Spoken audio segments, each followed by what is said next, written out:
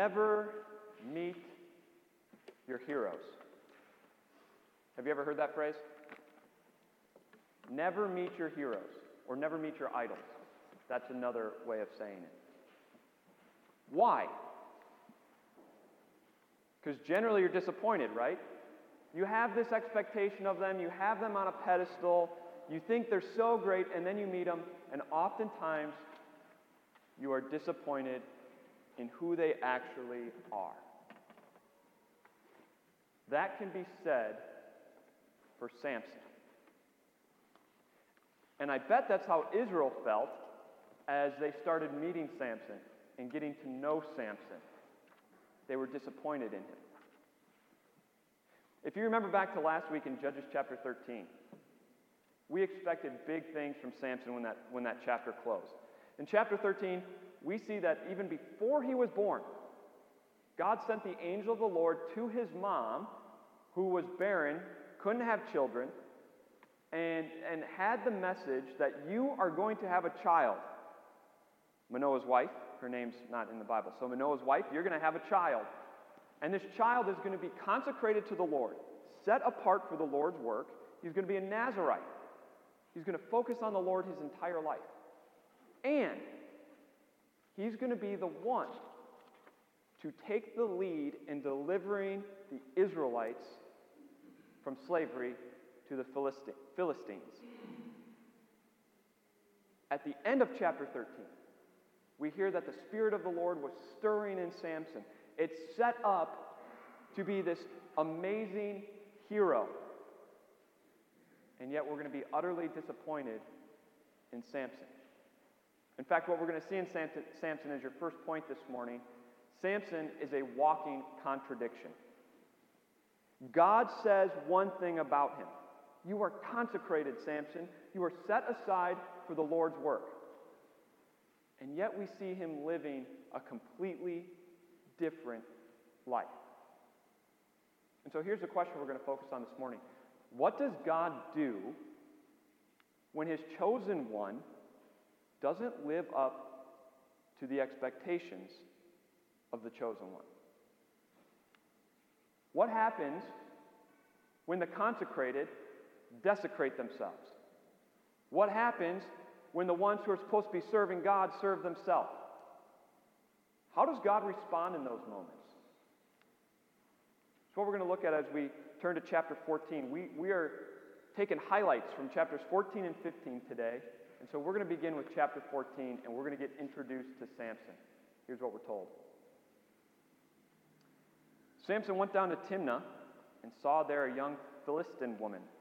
When he returned, he said to his father and mother, I've seen a Philistine woman in Timnah. Now get her for me as my wife. His father and mother replied, Isn't there an acceptable woman among your relatives or among our own people? Must you go to the uncircumcised Philistines to get a wife? But Samson said to his father, Get her for me. She's the right one for me. His parents did not know that this was from the Lord, who was seeking an occasion to confront the Philistines, for at that time they were ruling over Israel. Let's stop right there. Samson, what are you doing? You are set apart, consecrated to the Lord, for what purpose? To deliver Israel from the hands of the Philistines. And you are going to go and marry into the family? It's a little hard to deliver your people when your people also include the enemy.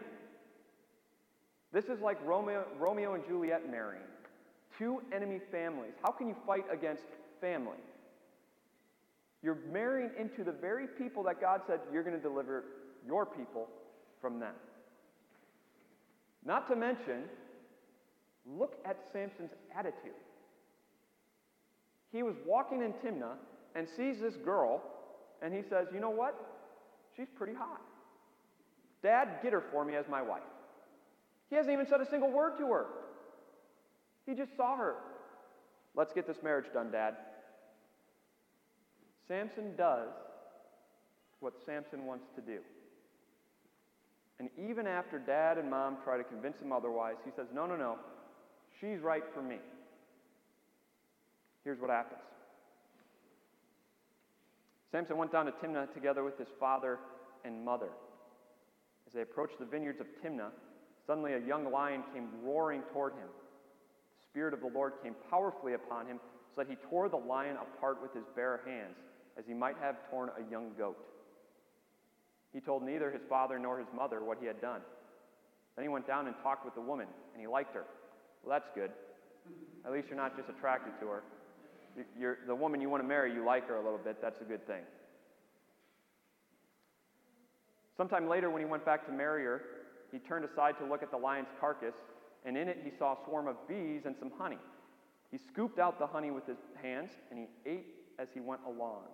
When he rejoined his parents, he gave them some, and they ate it too. They too ate it. But he did not tell them that he had taken the honey from the lion's carcass.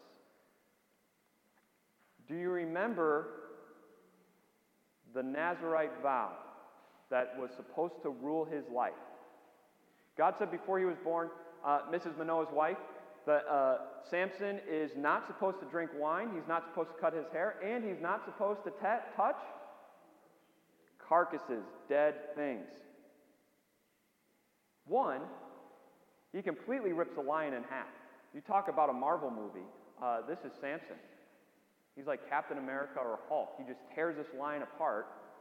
And then, a few days later, he sees the dead carcass and he sees honey in it, and he scoops him out, desecrating himself, making him ceremonially unclean. Because why? Samson does what Samson wants to do. And not only does he make himself unclean, he brings his parents in on it too, and they don't even know it. They don't even know what Samson did. And now they're unclean as well. Now they have to get ceremonially cleansed before they can go into the temple. Only problem? Samson didn't tell them what he did. So they don't even know it. Samson does what Samson wants to do. They go down to Timnah. Mom and Dad set up the wedding. The wedding commences. And in those days, the reception lasted 7 days. And so at the beginning of the 7 days, Samson tells his 30 groomsmen, if you think your wedding was big, check out his wedding party. 30 groomsmen, a riddle. And he says, if you guys solve the riddle before the end of the 7 days, I'll give you each a set of clothes. But if you don't solve it, all of you owe me 30 sets of clothes. And so what do? They start pressuring his wife.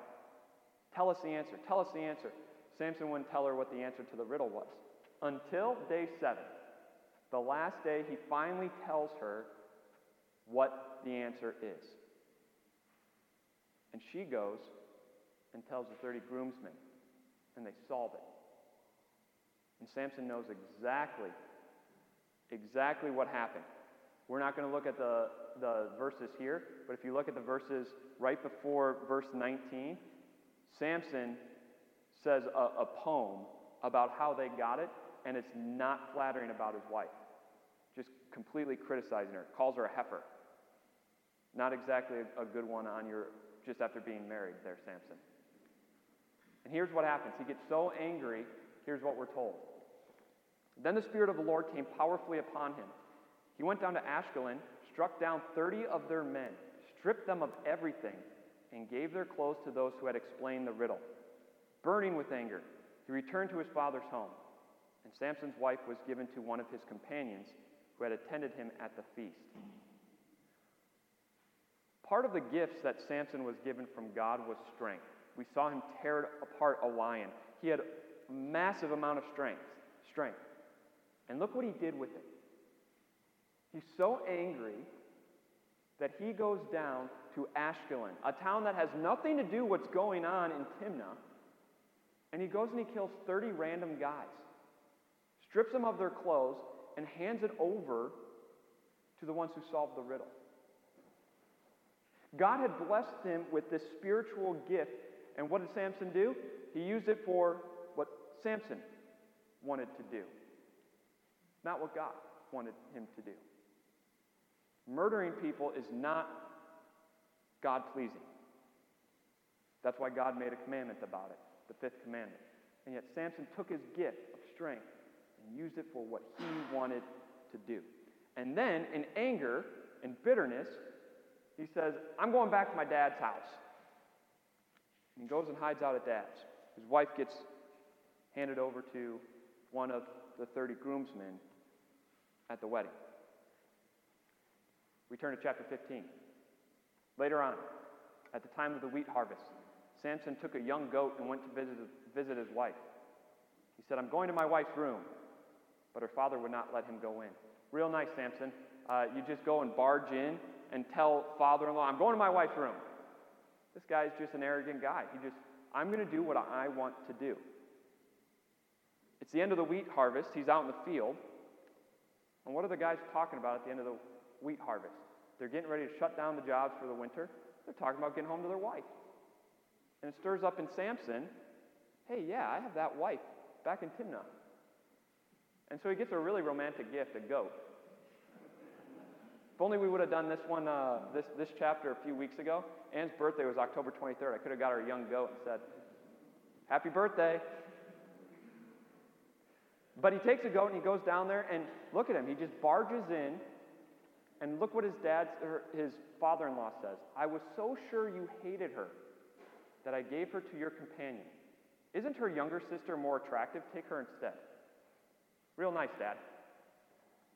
You know what kind of guy this is. I'm telling you, Judges is just a mess from all aspects. Samson said to them, this time I have a right to get even with the Philistines. I will really harm them. So he went out and caught 300 foxes and tied them tail to tail in pairs. He then fastened a torch to every pair of tails, lit the torches, and let the foxes loose in the standing grain of the Philistines.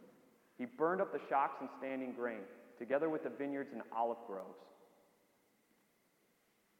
Samson, what kind of strength and agility must that take to catch 300 foxes, tie their tails up, light a torch, and then send them into the village?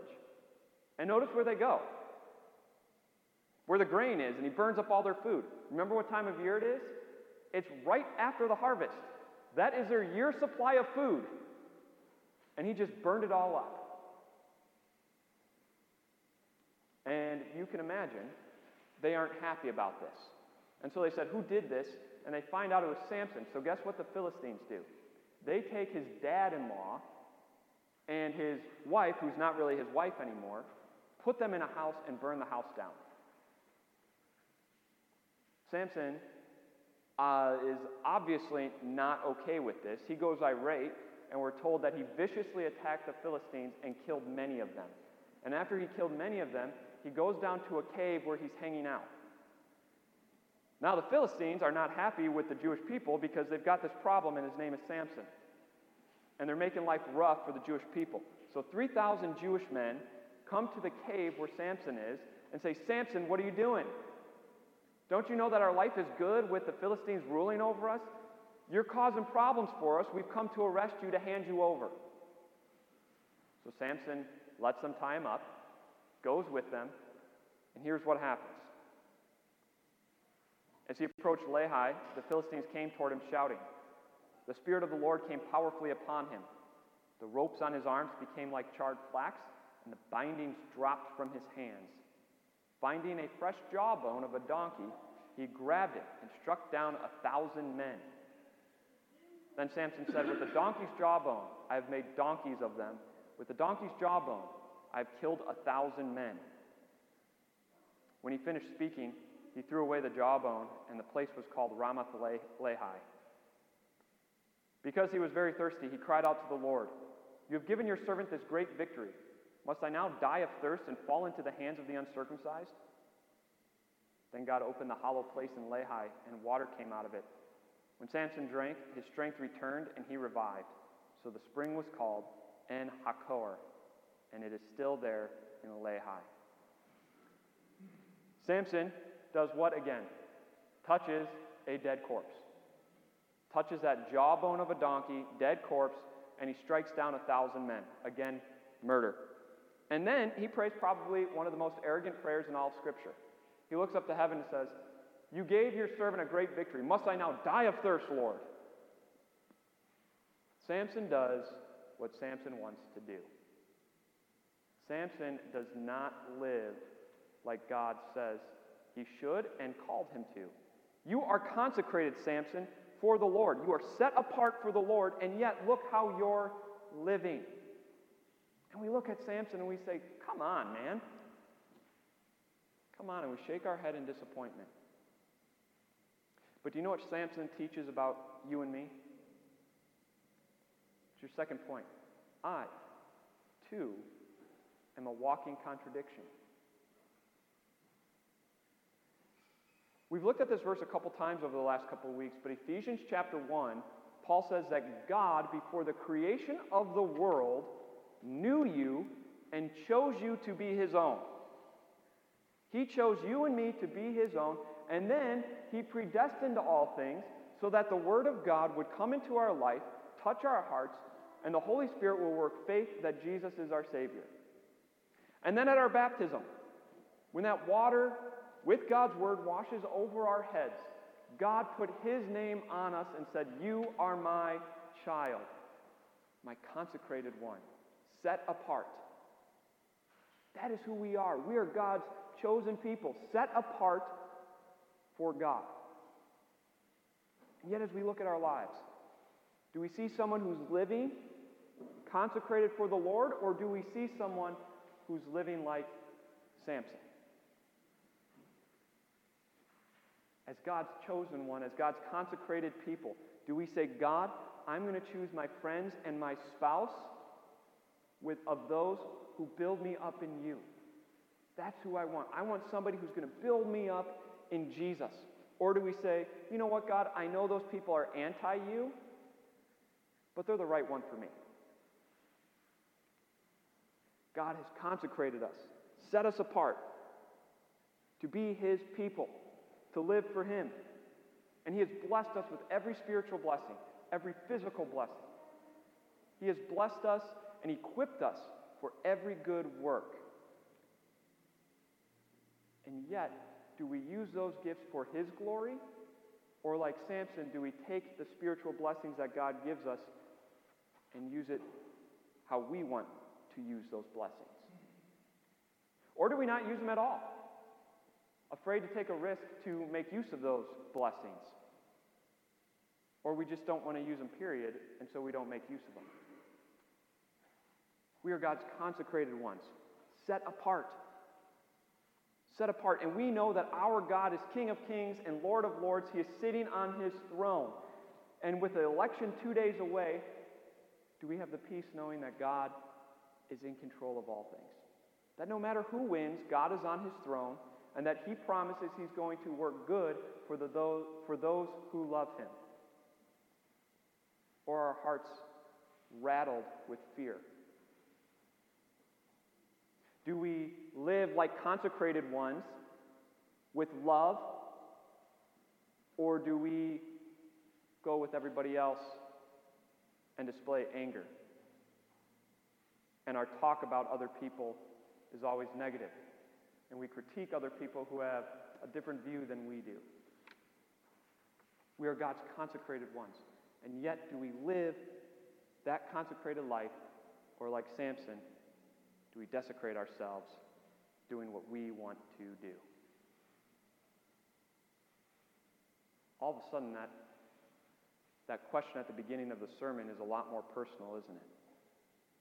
What does God do with his chosen one who doesn't live like his chosen one? How does he respond? What's he do? Because God's demands are perfectly clear in Scripture. Be holy as your heavenly, or be holy, therefore, as the Lord your God is holy. Be perfect as your heavenly Father is perfect. God lays it out there. And so what does God do? If he demands perfection and holiness, what's that mean for you and me? This is why we praise God for your third point.